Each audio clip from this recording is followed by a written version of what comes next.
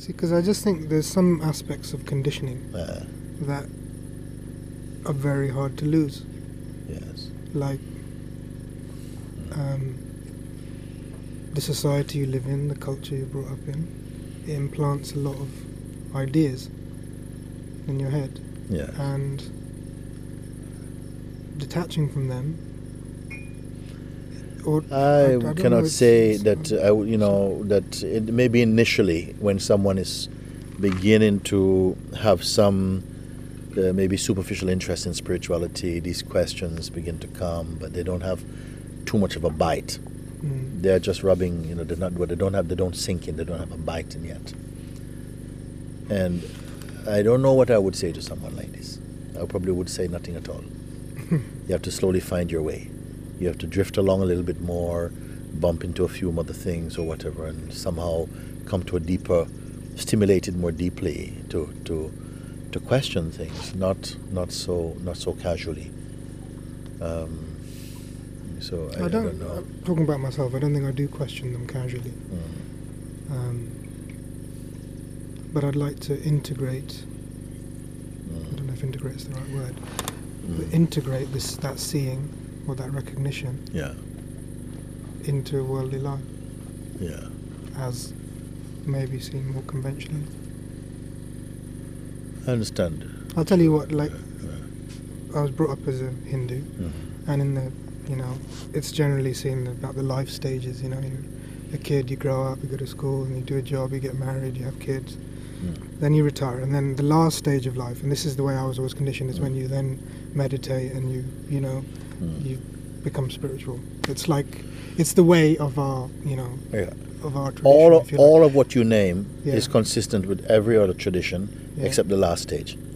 Right. You understand? Yeah. You do all the same things.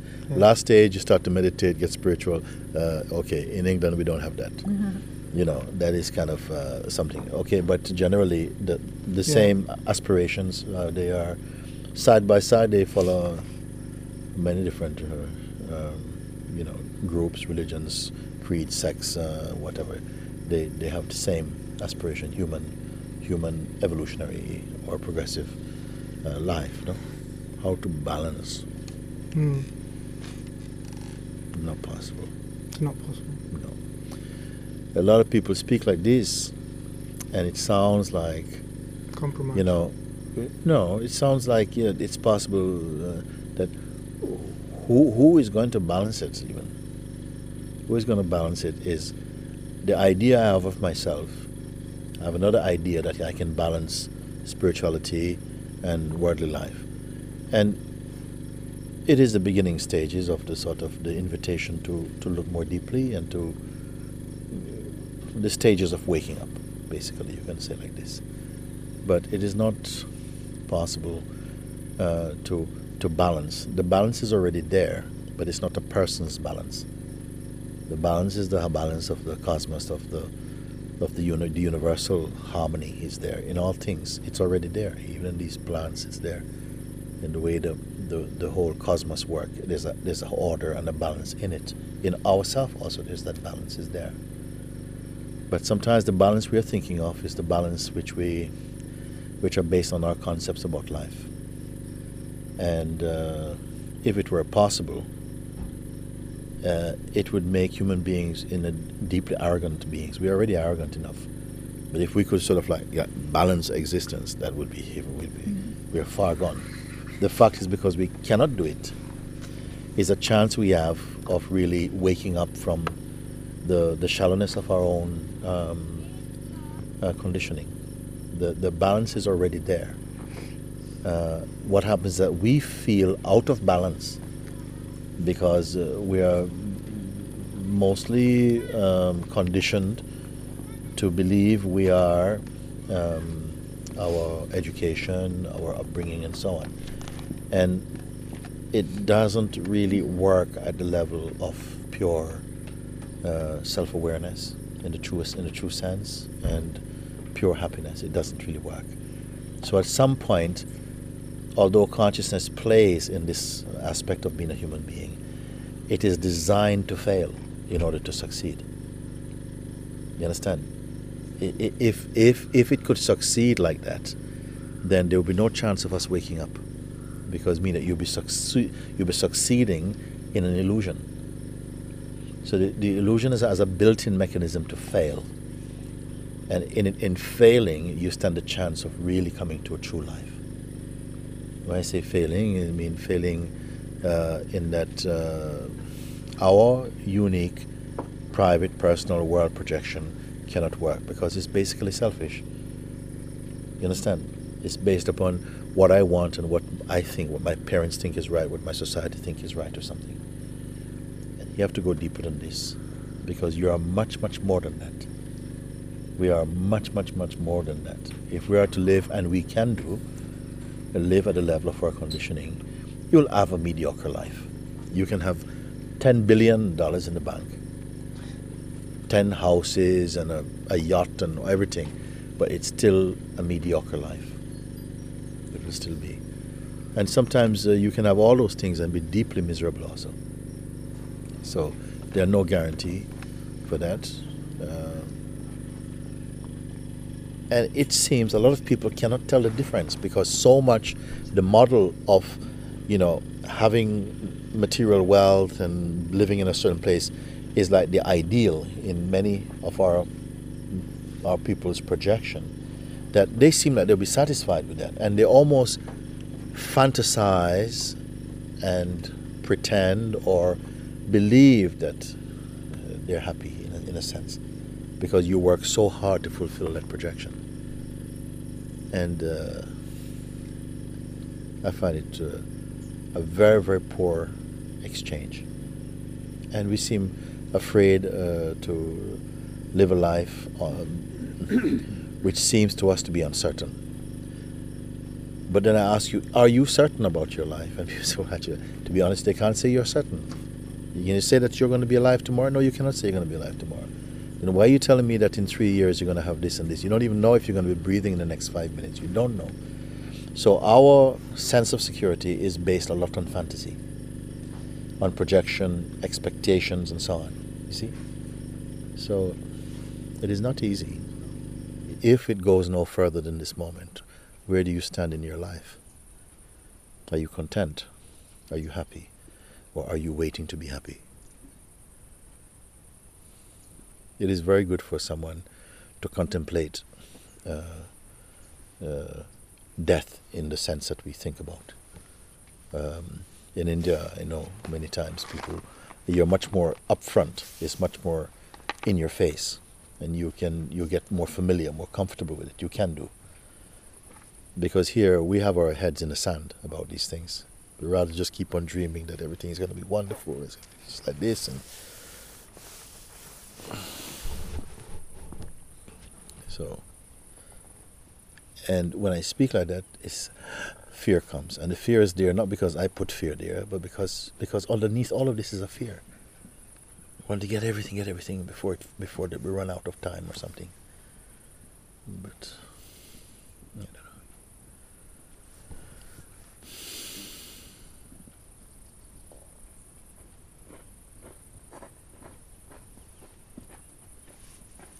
You do what you have to do. In India, they also tell you, do what you have to do, but don't count the fruits of your actions. Don't try to claim them as yours. Then you're free in the moment. What does it mean? It means that somehow the activity of the vital force is expressing through this form, and that's part of your dance you express. But while you're expressing now, don't be thinking, oh, next week, how much will I express? No, you are just in this now.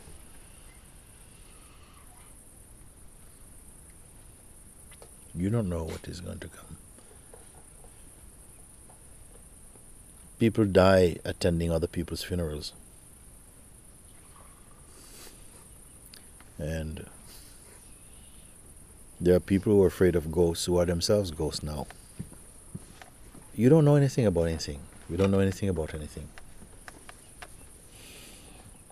Like this. But we fantasize about a lot, and we take a lot of kind of false sense of security based upon our fear of coming to an end. as you come more fully into your truth, this all traumatic, anxious concepts, they start to burn away, and this fear is not there. That's already is life.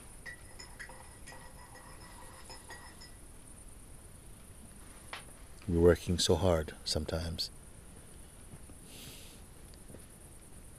to gain things that we need this body to enjoy. Working so hard to gain things for this body to enjoy. And this body you cannot keep. Much less what you search to entertain this body with. It is like this.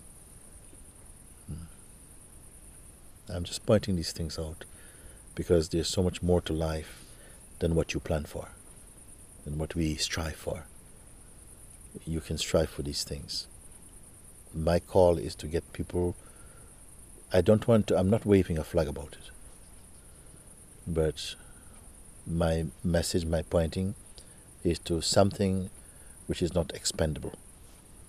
Everything else is expendable. Everything else is passing. Just to point out to the human being something in them which is not passing. And if they care to know, and if they don't care to know, I'm fine with it. But at least to stir up inside, that which will put an end to that type of trauma and that kind of suffering. Because there's a lot of suffering I see based upon our own ignorance and selfishness.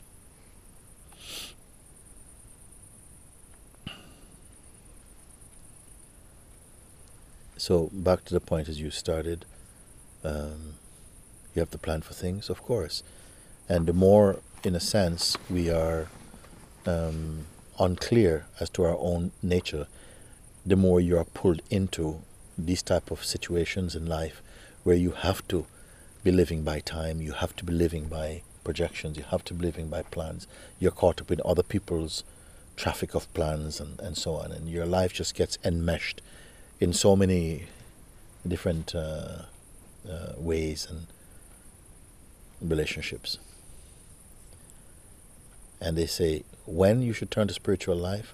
When you're all burnt out, useless, good for nothing. Then maybe, all right, God, yeah. Got some time for me now or something? At the end. Why not at the beginning? Why not discover God at the beginning and enjoy all of it? Why try and find at the end, which you may not reach that end in the time you think?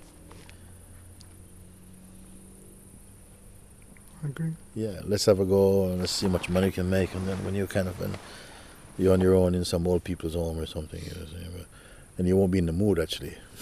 Also, that last stage may not come, that you have the interest even for that.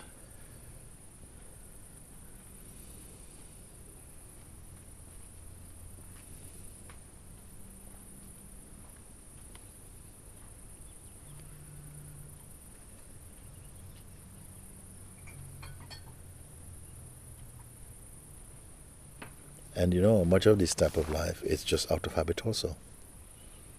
It's not necessarily people have really pondered over these things or really reflected on them. It's just because they're second-hand concepts handed down to you. You never even question. Most of the things we think we know, we've never questioned them even. You just absorb them and carry on the tradition. And why are you doing it? Because my father did it, and my father's father did it, and my father's mother did it. So, but sometimes breaking, I find anyway, I'll talk about myself, it's hard to break from that completely, even if my heart isn't in it, because of fear of disappointing others. Yes, I will tell you something. If we really could, if our families were really pleased and made happy by our actions, that's one thing.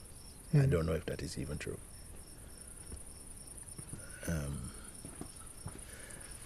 My emphasis will not be on trying to break tradition. That's not what I would want to say. I only say, find out what you are. You can live your tradition. You can do what you have to do. It will come. You will have a sense of it anyway. That it's not this. I don't feel that we have to say all these things to people. Oh, stop doing this. Stop smoking. So I'd say, okay, maybe that's not so good. But I'm not going to spend time to dwell on that, because that's not the essential thing. The essential thing is find out who you are. That's all. Not on breaking traditions. That would be a hardship. It would put in a condition on you that doesn't belong to the truth. You can realize the truth being completely a Hindu, faithful to your tradition. I don't know what, superficially. I would have to say, superficially, because if you're deeply faithful to anything, you will not find the truth. If you're deeply faithful to just some tradition which you've never questioned, then I would say that you something, it doesn't, unless it's superficial. It can be superficial that somehow you go through the mechanism of that, but underneath, like Sri Maharaj say, he says, I allow my life to unfold according to its destiny and its karma. I remain as I am. Where is the distinction made? It means that somehow there's a life that seems to just kind of go on. You find yourself engaged, you find yourself opening a business, you find that somehow things seems to unfold like this. If you go to any town, anywhere in the world, to places where people have never traveled, in every city, in every town, in every village, you'll find a shoemaker, you'll find a priest, you'll find a butcher, you'll find a doctor, you'll find a farmer. You'll find these things. Do people decide, I think I want to be a butcher? No, sometimes it's like consciousness puts you there. Consciousness puts you there. It inspires in each body to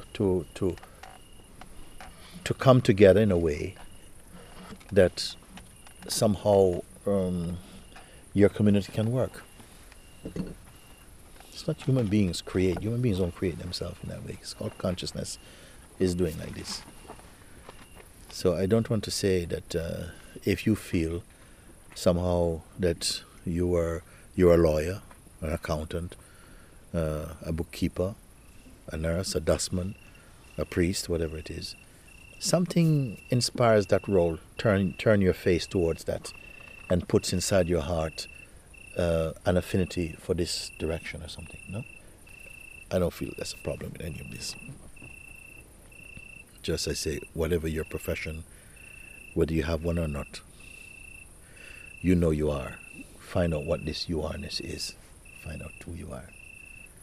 And you'll see that it's not merely our conditioning, which is an aspect of our self. It's not your gender, it's not your race, it's not your culture, it's not your religion even. It's not even your belief system. Something is there before all of those things were formed. They were not with you from the origin, they're not original to you. And like this, if you come to see, and it doesn't take very long, it doesn't take 6 months. It keeps getting shorter actually. It can take 6 hours, it can take 60 minutes, it can take 6 minutes, it can take 6 seconds. And at a certain time, it won't take any time at all. It just gets shorter.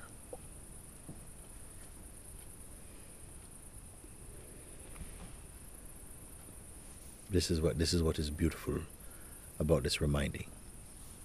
Not creating, not inventing, not making perfect, discovering what you are. This is the beauty, in fact, of Advaita guidance. It points you immediately beyond all the phenomena that appears in front of us to show you that you cannot be any of that. It is the essence of all religion. This Advaita pointing is the essence of all religion. It's the direct path. It's the mirror path. How much practice you need to look at your reflection in the mirror. So I'm going to call it the mirror path. That direct. And sometimes our minds don't like what is direct. it's much more in love with the journey than in the destination. And you can be traveling, journeying, practicing, being spiritual for hundreds of lifetimes. And it will go on. Because perhaps if you're brought very much to the very door behind which is freedom, right there as you're turning the knob, you'll be finding something saying, just a minute, I'll be back in just a minute, and you'll be gone again, not a few lifetimes. If you can discover what it is that runs away from that.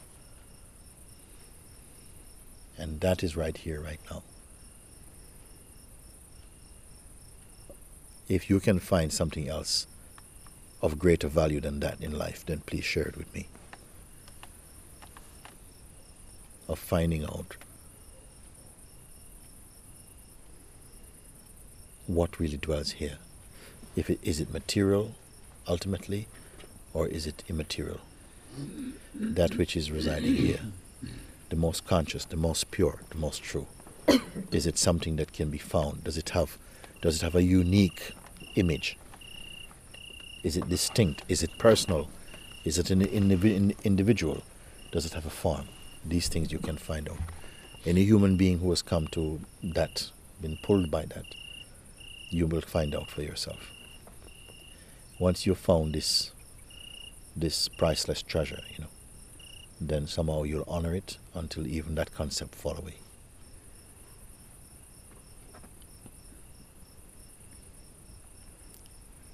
When you talk about using the inquiry as a painkiller sometimes, so now when you point, it's clear to me that it's formless, and it's non-personal, and it's here. Yes, and you are what? That.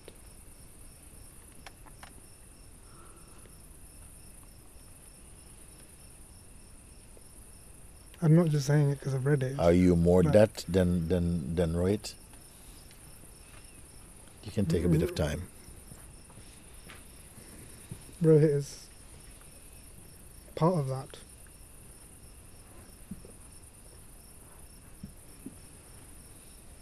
I think your mom will be happy to hear you say that. Maybe. It's true. Okay, continue now.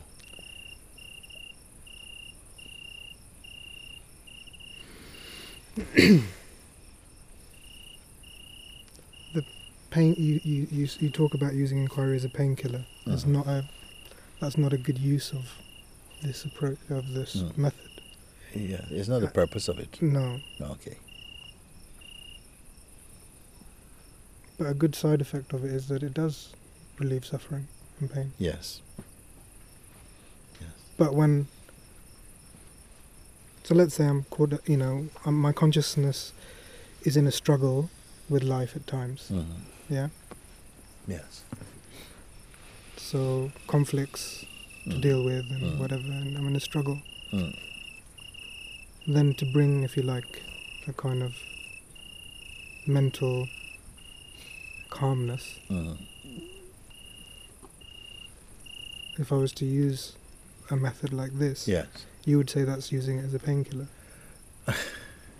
Would you? Yes. I would say that to you. I wouldn't just go and say that to anybody. It's not my business. I only speak really mostly to people who come to me, and they have a sense that we can talk, and through our talk we feel an inner kind of, not an inner connection with each other's persons, but somehow an inner connection with truth, with truth sharing. Let's put it like this, no? So something is meaningful in that. So what I'm saying is, yes, it is fine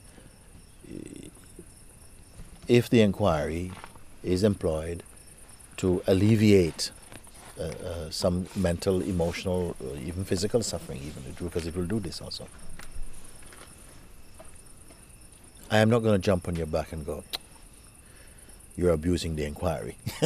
I'm not going to say this, okay? But your relief from that suffering is momentary. You see? It's temporary. And I'm pointing you to something which is beyond all of that. The inquiry, if you follow it through, takes you really beyond all suffering. In the story of, there's a story, I don't know if you know anything about the Bible. I have to speak about the Bible because I grew up with this, you see. This is my Bhagavad Gita, somehow. And Jesus had some friends, Mary and Martha, they were sisters, and the brother was Lazarus, no? And it says that Jesus was traveling in one town somewhere out of this town, out of the region where they lived, and he had a message from them saying, Lord, please come, the one you love is sick and dying, please come and help, which is Lazarus, no? But he somehow, inspired by the Spirit, delayed that visit and didn't go. When he arrived there, days later, as he was coming, I think Martha ran out to him and she was saying, Lord, if you'd only come earlier, my brother would still be alive right now. And Jesus found himself saying,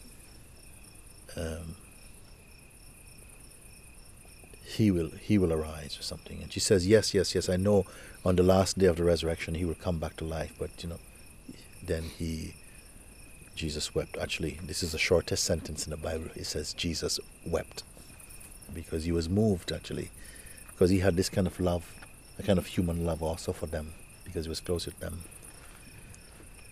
And then he was brought. He says, where is the body? Bring me to the body. And so they brought him to where this tomb. And then he was deeply moved in himself. And he says, remove the stone, because in those places they had a big stone that covered these sepulchres or tombs. And she said, but Lord, no, if you do this, then the body it's been hot, and his body is stinking, like this, no? And then he was deeply moved in spirit, and he says, Lazarus, come out. And Lazarus, this body came out again and came out walking. Many people hear these things and they think, well, this is a kind of metaphor. But for me, this is living truth. It's a living truth.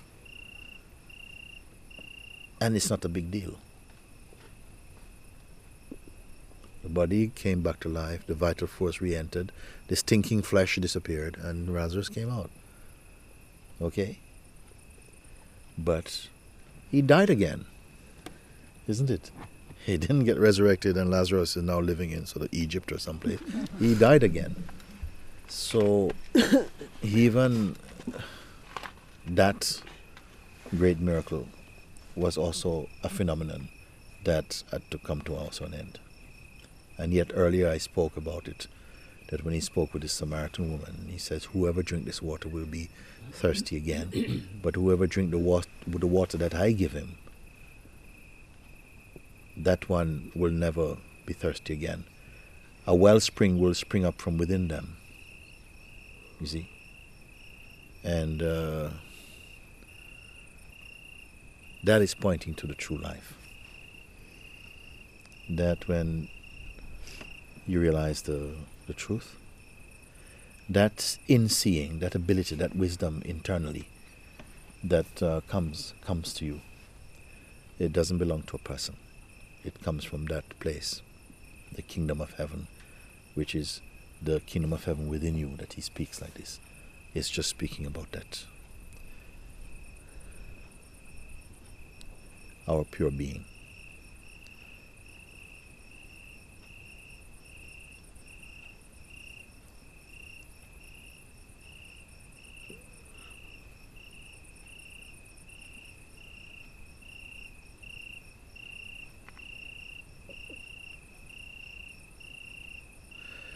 When I was in Moscow, and I think it might have been the last day, we came out of the hall, and there was a good group of people outside waiting to say hello or some goodbye or something outside. I went and they pointed me to a little place, a bench. I sat outside for a while, and then a group of people gathered around, and we were like there for a while talking and sharing in this very intimate sort of feeling, all people from satsang. And then they pushed this boy up to me in a wheelchair. This boy they brought in a wheelchair. These people came and they were saying, please, could you help him? Could you help him? Like this. I'm sitting there like this. And they said, please, could you help him? I said, what's the problem with him? They said, he has some weakness, something in his spine. He cannot walk. And first the boy was looking, he's probably about maybe 13 or something, and he was very afraid. And I just sort of reached and we just sort of hugged him and said hello and stroked his hand a little bit like this. And then he kind of slowly relaxed a little bit. And then he says, can you help me? Can you help me? And this type of thing. And the truth was that I didn't feel anything at all. Don't feel anything at all. Now, supposing someone says, why don't you help him? You could heal him. I say, I can't heal anybody. I can't heal anyone. If this type of healing was meant to happen, some inspiration would happen rise in my body and it would act itself out and something would happen. But to say, I decide to heal someone, it doesn't work like this.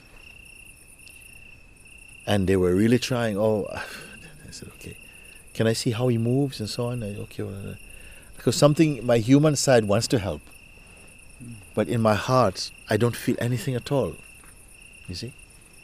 Then I said, okay, I said to them, I'm not a healer, I cannot help him. Just, will you pray for him? And okay, yes, I pray for him. After they went, I'm sitting there, I'm thinking, why this thing happened? First I asked, these people you were in satsang? They said, no, they're not in satsang. They don't know what satsang is actually. They happened to be driving past, they see a crowd of people sitting around, and they had the feeling to stop. And they stopped and they came to brought the boy.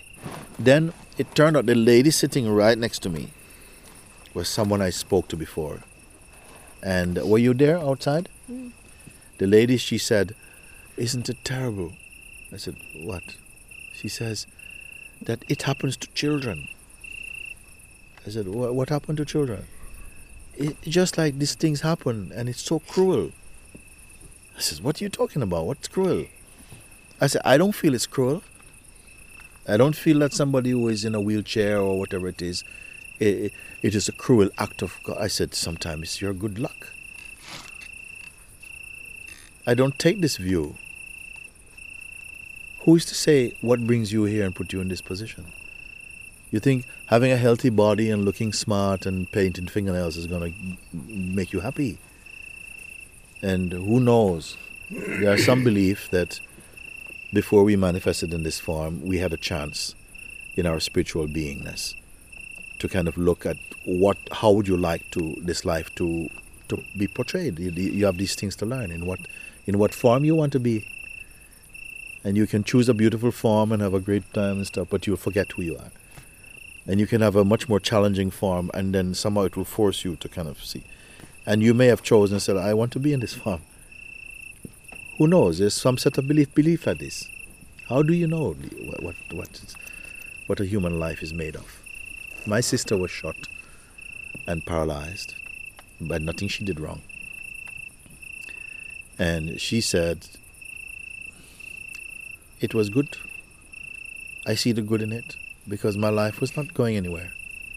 And since then, somehow, her consciousness turned again, became more spiritual. She became aware more of God, and so.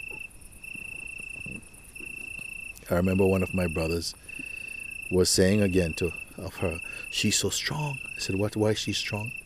He said, because she's in this place and she never gives up. I said, I don't know if you call that strong. She has to do what she has to do. Later on, he developed the most severe form of multiple sclerosis and died before her also. 2-3 years ago, my brother, 2.5 years ago. And now my sister just passed away a couple of months ago. But I don't feel regret in this way. My son passed away so many years ago when I was in India. I don't feel like he died too early. My mind and heart cannot accept like this. That some people are in these farms. And I felt after this, my heart felt pleased because I felt I couldn't see the point of this person coming. I don't feel nothing. Why they bring this boy to me and I don't have nothing, Why you bring this boy to me? If you want to heal him. What's this? And then I saw that this conversation was for this woman also, and whoever else was there, who had this and she was someone who came in satsang. And in fact, I was talking with her and guiding her through an inquiry. And she was sort of coming into that inner space. And finally, out of spirit, actually, I said to her, one more thing. Don't try to control anything. You remember this thing? And then right there, she says, like this. She says, that's the one thing that I find hard to do. I'm always trying to control everything. And she's the lady, at the end of the day, came sit, is saying, oh, she was sorry because her own child is sick. And she said, I have to control her medicine. I said, stop controlling and serve. Don't control. So,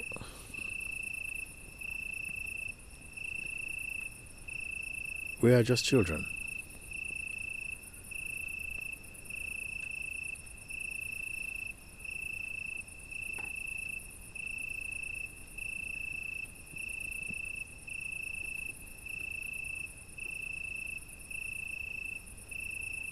I point the people to that place which is beyond all pictures, all colors, all shapes, all time. How far back is that? It has no distance. If it has no distance, you should perceive it immediately.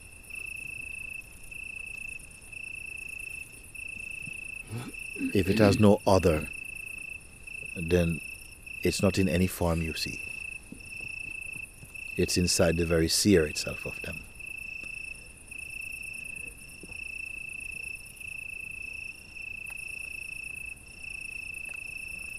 But somehow to assimilate that knowledge, that understanding inside your heart, what stops it? I want to ask you. What stops you, if there is any such thing? Even does anything stop you? The mind. Show me how the mind can stop you. With doubting thoughts. That's not enough. The mind cannot make you doubt. The mind can invite you to doubt. It's you who doubt, not the mind. But you say that I'm not the mind. Yes, you're not the mind, but you believe the mind.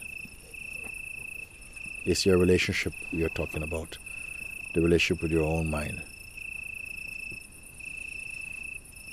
If you know quite clearly you're not the mind, immediately the mind loses power. We're in a state, as I said before, of some kind of hypnosis where we believe we are our mind. Not entirely. You think you're mixed with the mind. That you're something else with a mind. Sometimes you think you're a body with a mind, as though the body is sentient and it has a mind. The body doesn't have a mind. It's something else that feels, I have a mind. It's the consciousness that feels, I have a mind.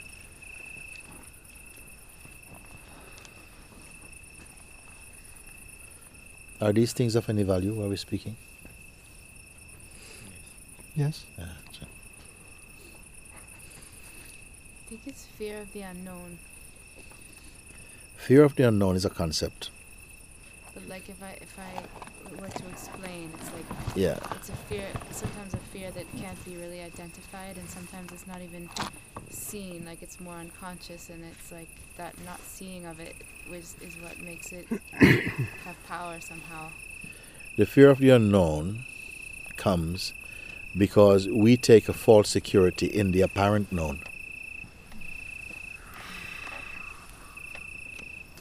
Fear of unknown comes into being because we invented, in fact, a kind of security in the apparent known, because we don't know. But I think there's a reason why we develop that sense of security. Yes. For example, for the past 32 years that I've been alive, The sun has risen every day, so I presume it'll rise tomorrow. Yes.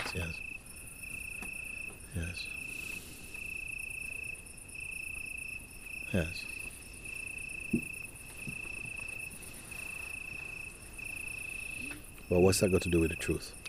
So, that's the known. So there's security in something which is known. Yeah. But do you know that you will experience it tomorrow?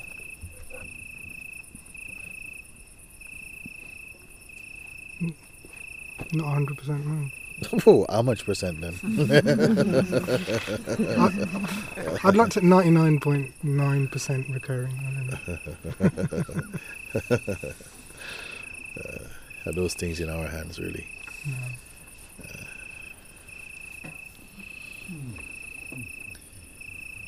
You say the sun rises every day. That's not your experience.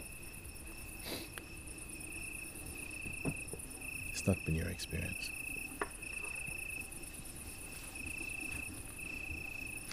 Many days took place that you were not even concerned at all about the sun. That's true. It was not a part of your day. It was not in your diary.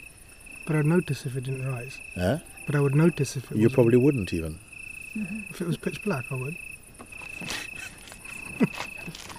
What about if it was overcast?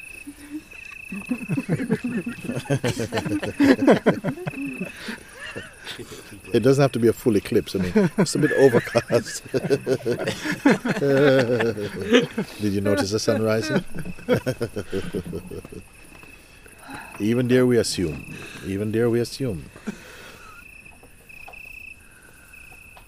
I mean, the point that why I say this is that a lot of our life we assume. You assume experience which you did not have, even for the maybe the very small value that's worth, but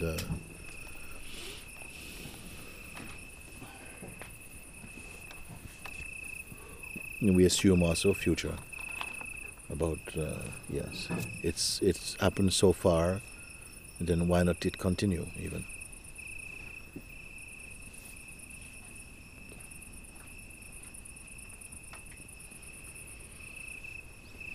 In the same way we assume that people who die is worse off than we are. But it's an unknown, right? Huh? But it's unknown. But why we still assume that they're worse off? Because of the fear of the unknown. Yeah. So anything that goes to the unknown can't be good. You see how it works?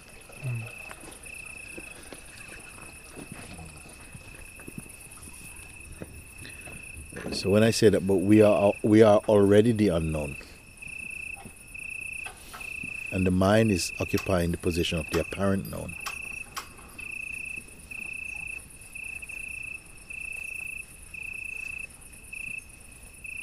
It even presents a portrait of you as apparent known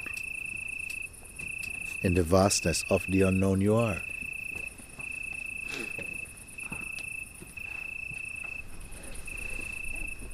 Your body, you say you can know. Your mental processes and style of thinking, you can know. Character and personalities, you can know. But are these you? You, the one who's aware of them. And that which is aware of those, can that itself be known?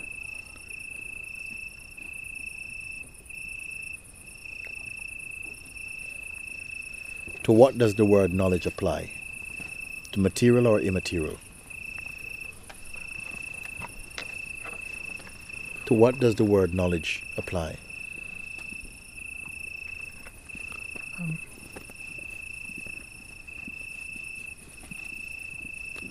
To qualities or non-quality? I don't understand. You know, if you have a knowledge about anything, it must have something, some kind of quality to say that, oh, I can perceive this. It's yellow, or it feels like this, or it's a kind of that type of sense. It must have some quality that you can somehow interpret or measure or something, isn't it? For example, I know how to make a cup of tea. Yes. That's knowledge. Right? Okay. You know how to make a cup of tea, okay. But I don't know if that has a quality. Yes. You didn't say you know how to make a cup of coffee. I do, but anyway. Yeah. Yeah, no, but the point is, is you say I know how to make a cup of tea. Yeah. Yeah. So that is already a quality, isn't it? So anything you say, I know how this thing, it must be a quality. Okay. It is a quality.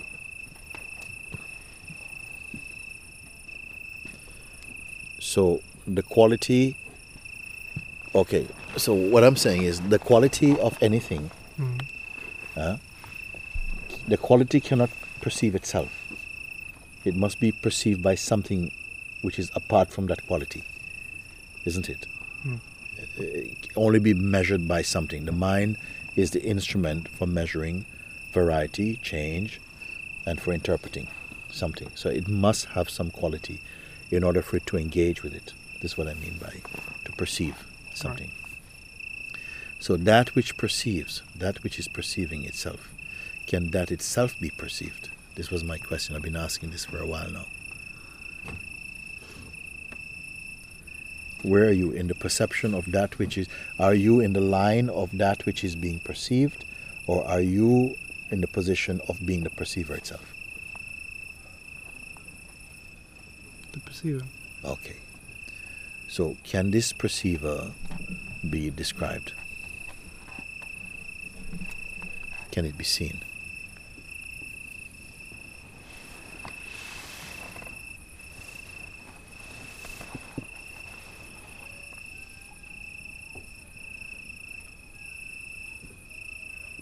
I want to try and box it. Okay. But if you box it, we can't. That's the thing. Yes. Why? Because I can't locate it. I know it's there. Yes. Who is speaking? It or something else?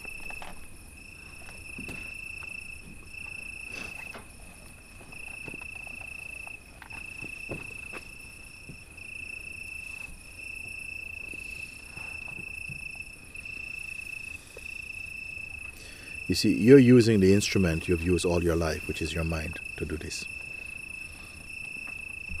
And the mind itself, the process of using the mind itself is perceived. Or is it not?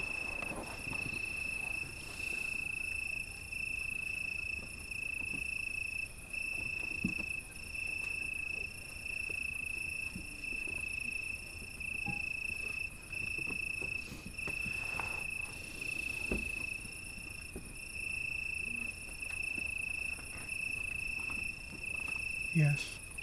But Mm-hmm.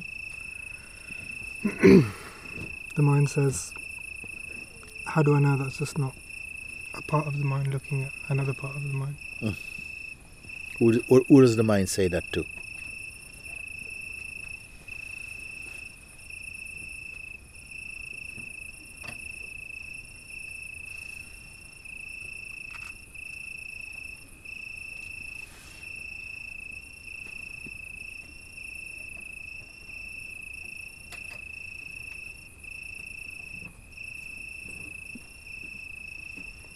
The one who's listening. Say something about this one.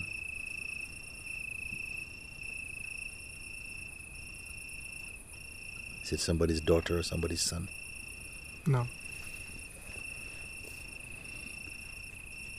What is it?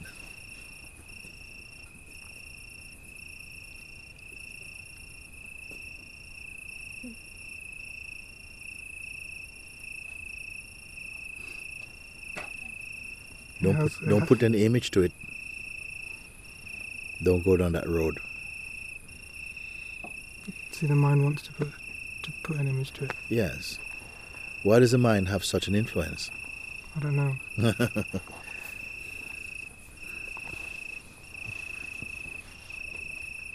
The consciousness itself creates an association or a relationship with the mind, and it refers to the mind constantly as the source of knowledge to evaluate.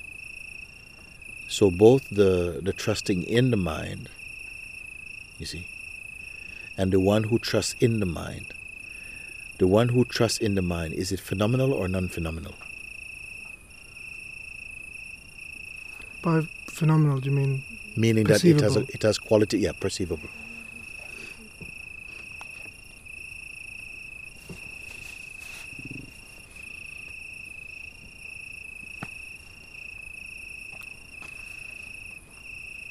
No.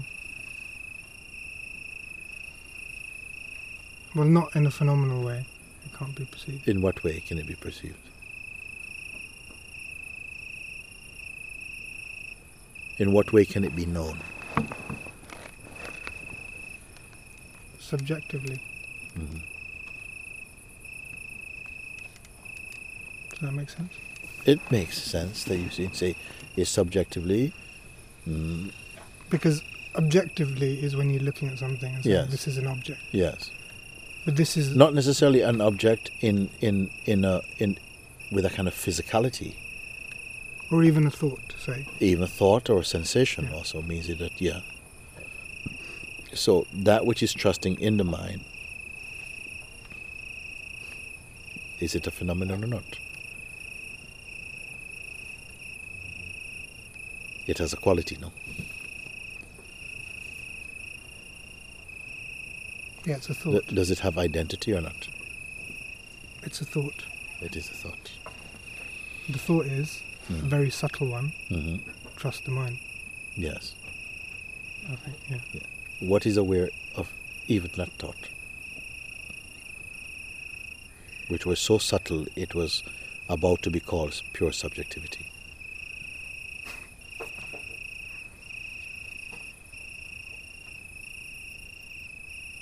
Can you repeat the question? Yeah. You say that even that one who appears to be listening to or trusting in the mind could, at first you say it's not a thing, but then we talked a bit and we came to the conclusion that it must be posing with some kind of quality because it has an interest in the mind. So that's already a kind of quality. So then you say, yes, it is very, very subtle. It is a very, very subtle, and it is thought. Then I ask you, whose thought is it? Or what is aware of this thought?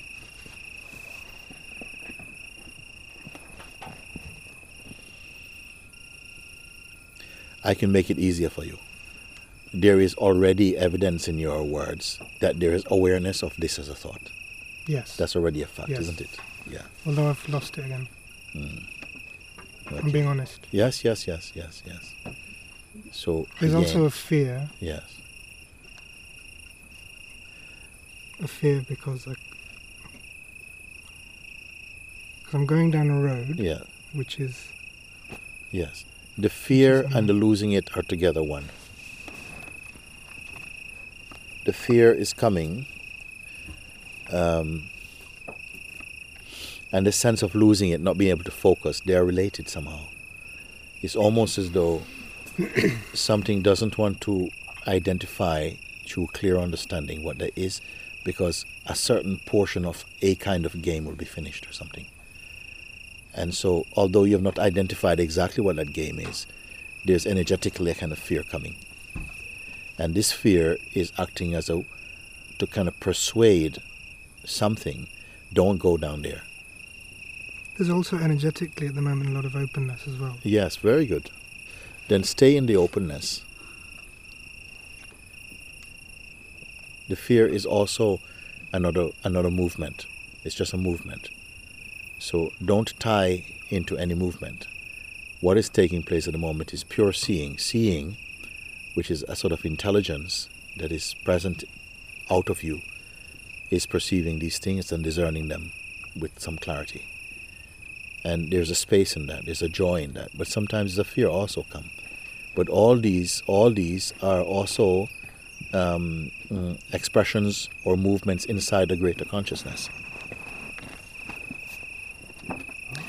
Now, what happened is, I'm only asking you to look panoramically at these things. You can go and itemize into any one of them. You can go down into it. But I don't see the fruit of that, because for me, I'm just looking at all of them as just phenomena. I want to more know that in whose presence that phenomena is seen. Not the reading of the phenomenon or the phenomena passing, but the perceiver of the phenomena. Who are you?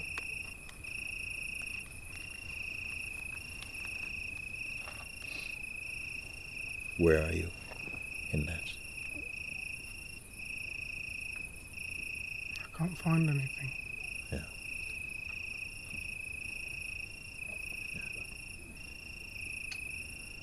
Don't label that non-finding. Don't give it a negative reading or interpretation.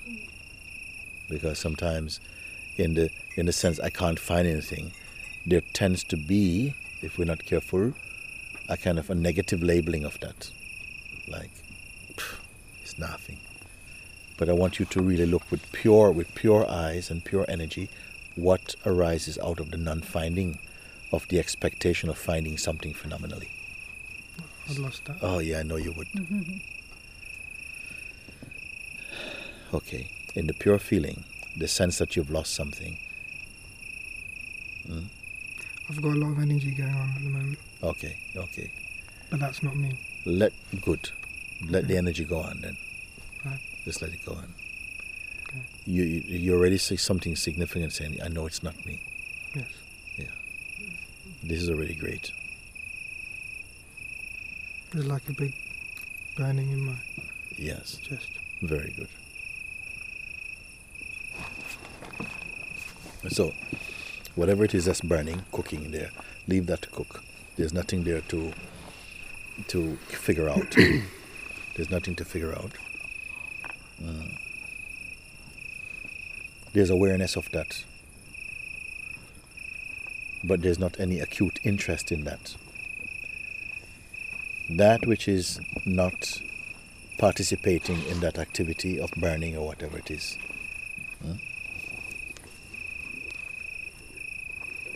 Is there any quality to that?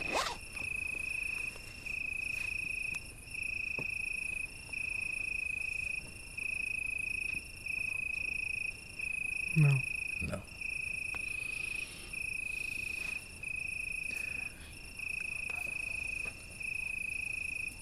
Who are you then?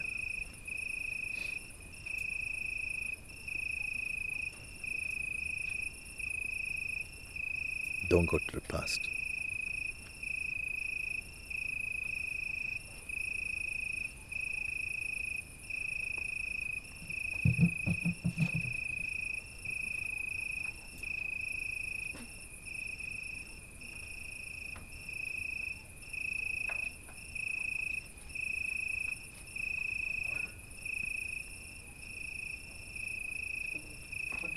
Can you be other than that? I want to say no, but it seems like that's the mind.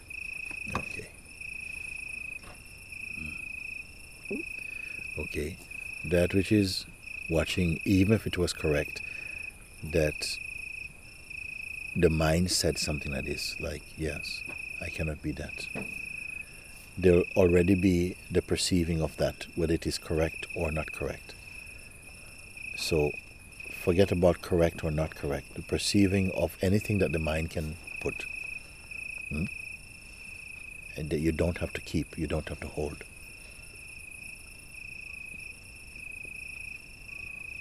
So the mind is not going to help you here.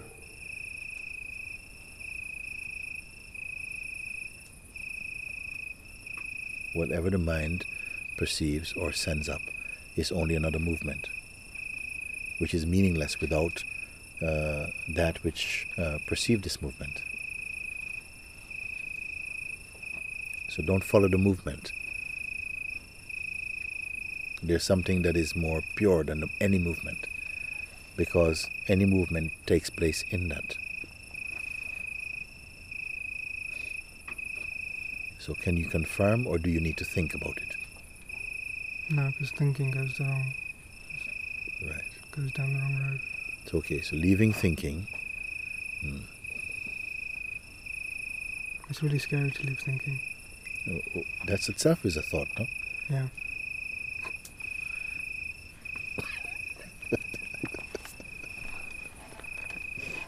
There's a stillness. Yes.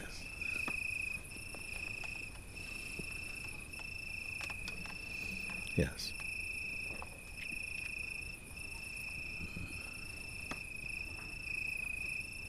Can this stillness be disturbed? Is it anybody's stillness?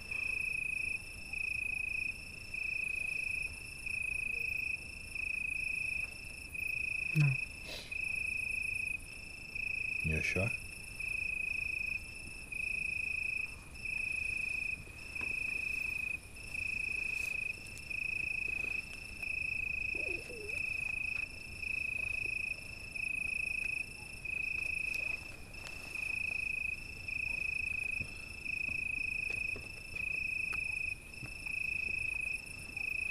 Maybe I'm observing that stillness. Okay, this is not bad. There's an awareness of the stillness also. So it must mean that there is something even subtler than even that stillness, if stillness itself can be perceived. It's very simple.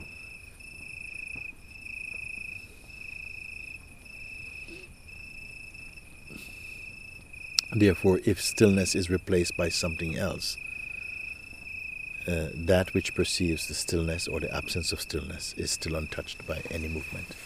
Is Yeah. true or not? True. Yeah. Is that a thought? No. Very good.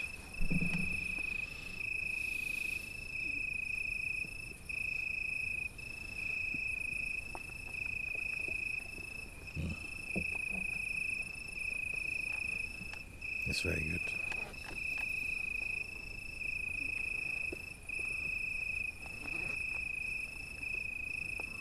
Where is it? Where is what? That. Where is it not?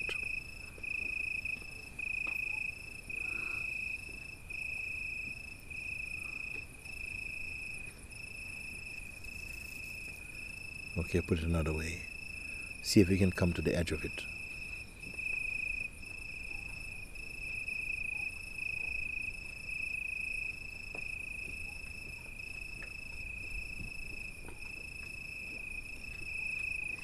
No, because it's not in space. Hmm? It's Huh? no, because it's not in space. It's not in space. No. Explain what it means. It's not in space. It kind of feels like this observing thing is kind of floating in the sky, Yes. right? Yeah. But then Yeah. even that's observed. Yes. But then my mind is fretting. I don't know why. That's also observed. But okay.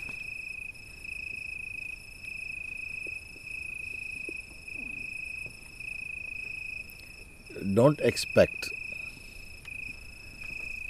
to find something.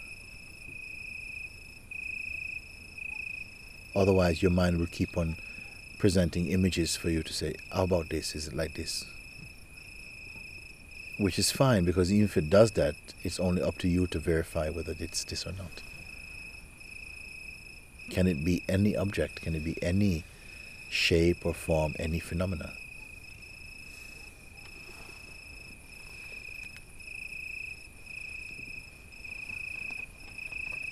No.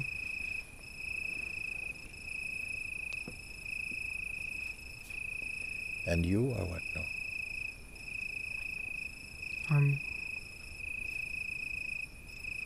I'm the observer.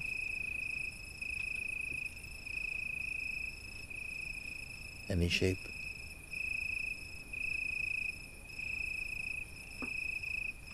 Any portrait can be made of you? Any photograph taken? No. How does it feel?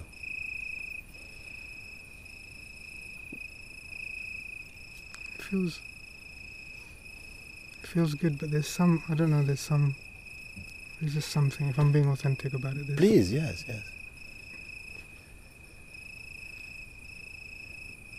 Don't be disappointed. Say.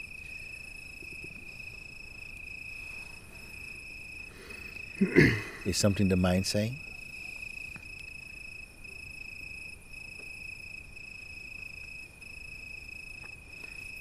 There's a doubt. Yes.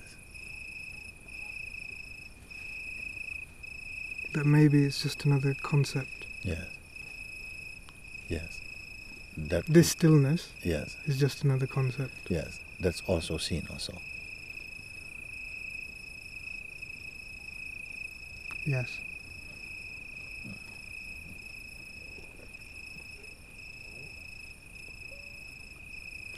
See, the mind now says, logically, it can't be anything that's seen.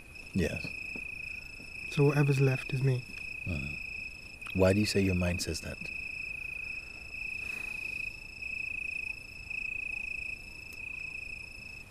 Well, how else can I report it to you or to myself? So therefore, when the mind says that, what is the mind?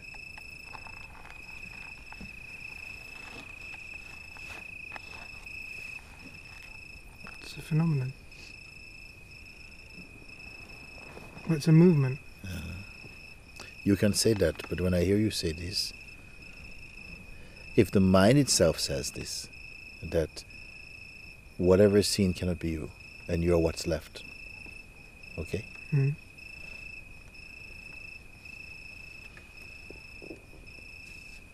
Is the mind different from what's left?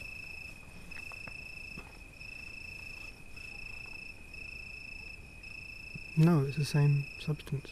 Is it substance? It's not. They're not physical substance. It's Right. like thoughts come up in that.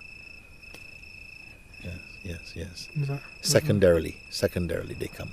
Yeah, they're not always there. No. They come. Okay. Has there been anything profound out of this inquiry for you now? I've peeled back everything. Yes. I'm left with the stillness. Yes. Yeah. Which you say you can also But I feel like perceive. I'm going in a bit of a loop with this stillness. Yes. Isn't that also another kind of image that is also perceived? Are you in that loop? No, I'm observing it. Yes. By observing it, do you become tied to anything? No, Do you have to have a relationship with what you observe? no. Okay.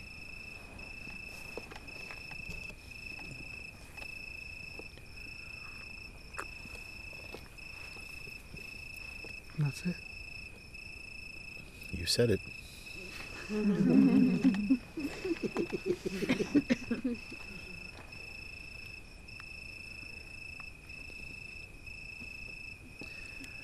The mind keeps wanting to verify it. Yes, the mind will, if you want to call mind, whatever.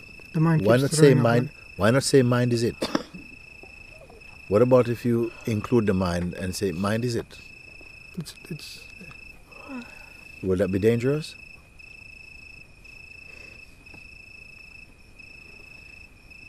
Okay, what about if you don't touch the word mind or the concept mind at all?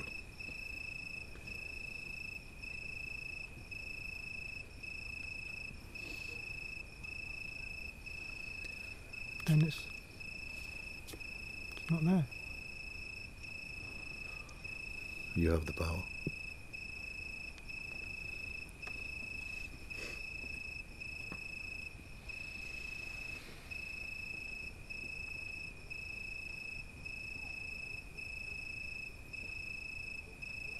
It's like it can't be. It just can't be observed. Like it can't be. Yes. I can't put it in language Yes. about what it is. And what about you? Can you put in language what you are?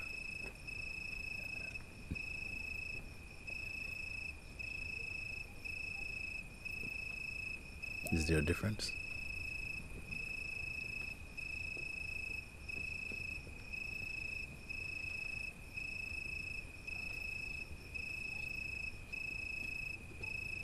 No, it's me.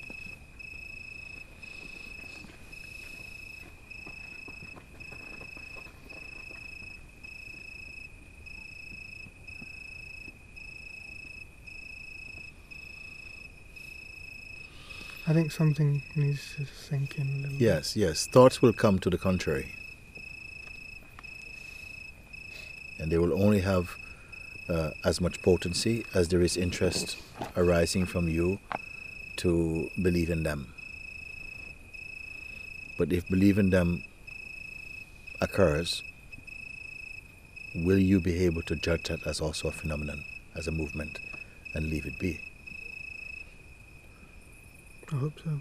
Or will that phenomenon pull you out into a shape, and you become also a phenomenon?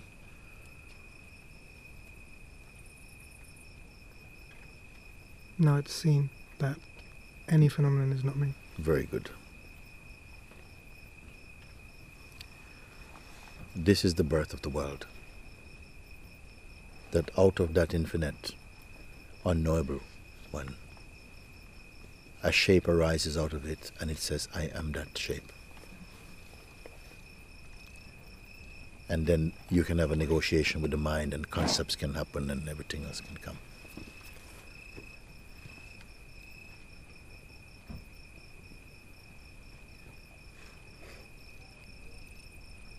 But I would encourage that you contemplate this routinely.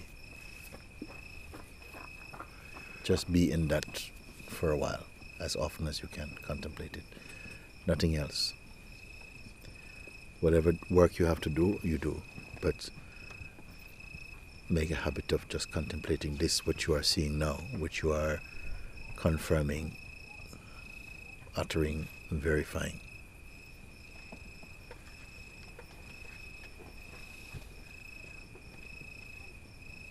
Just a game. Yes, you can say like this.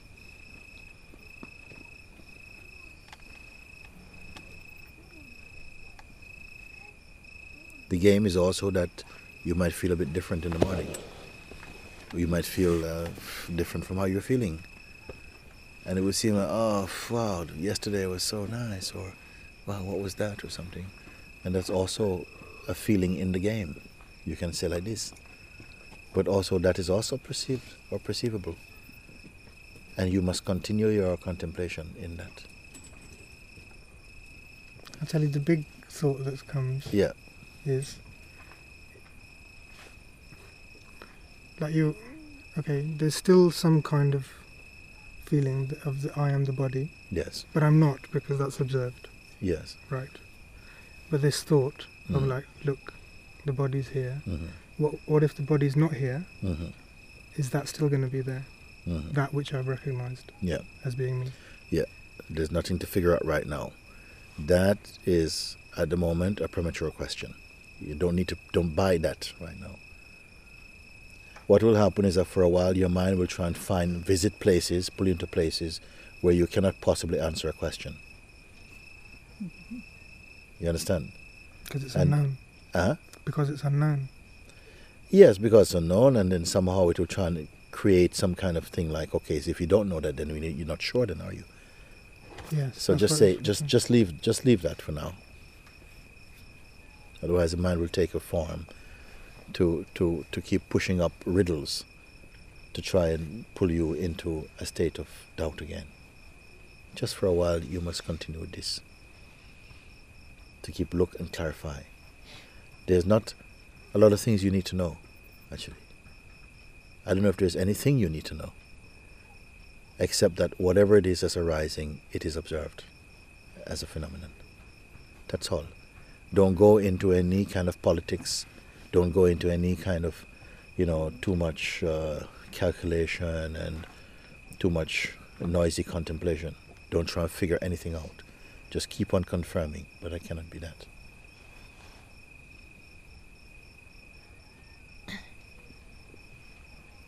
How does that sound?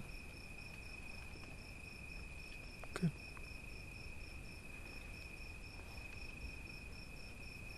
Yeah.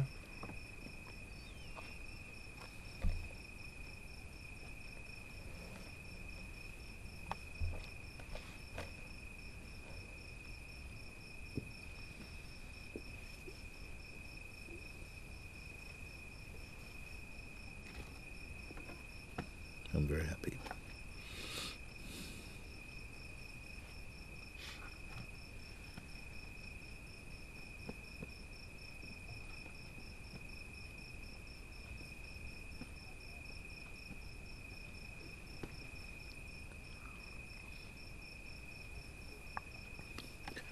sometimes my question is, can you bear your own presence?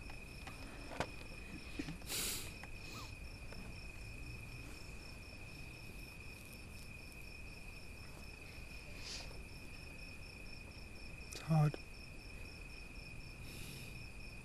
Is it? That is hard, or it's the most effortless thing.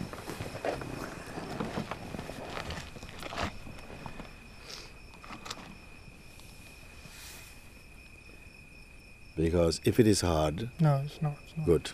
It's not. Okay, let's go no further then.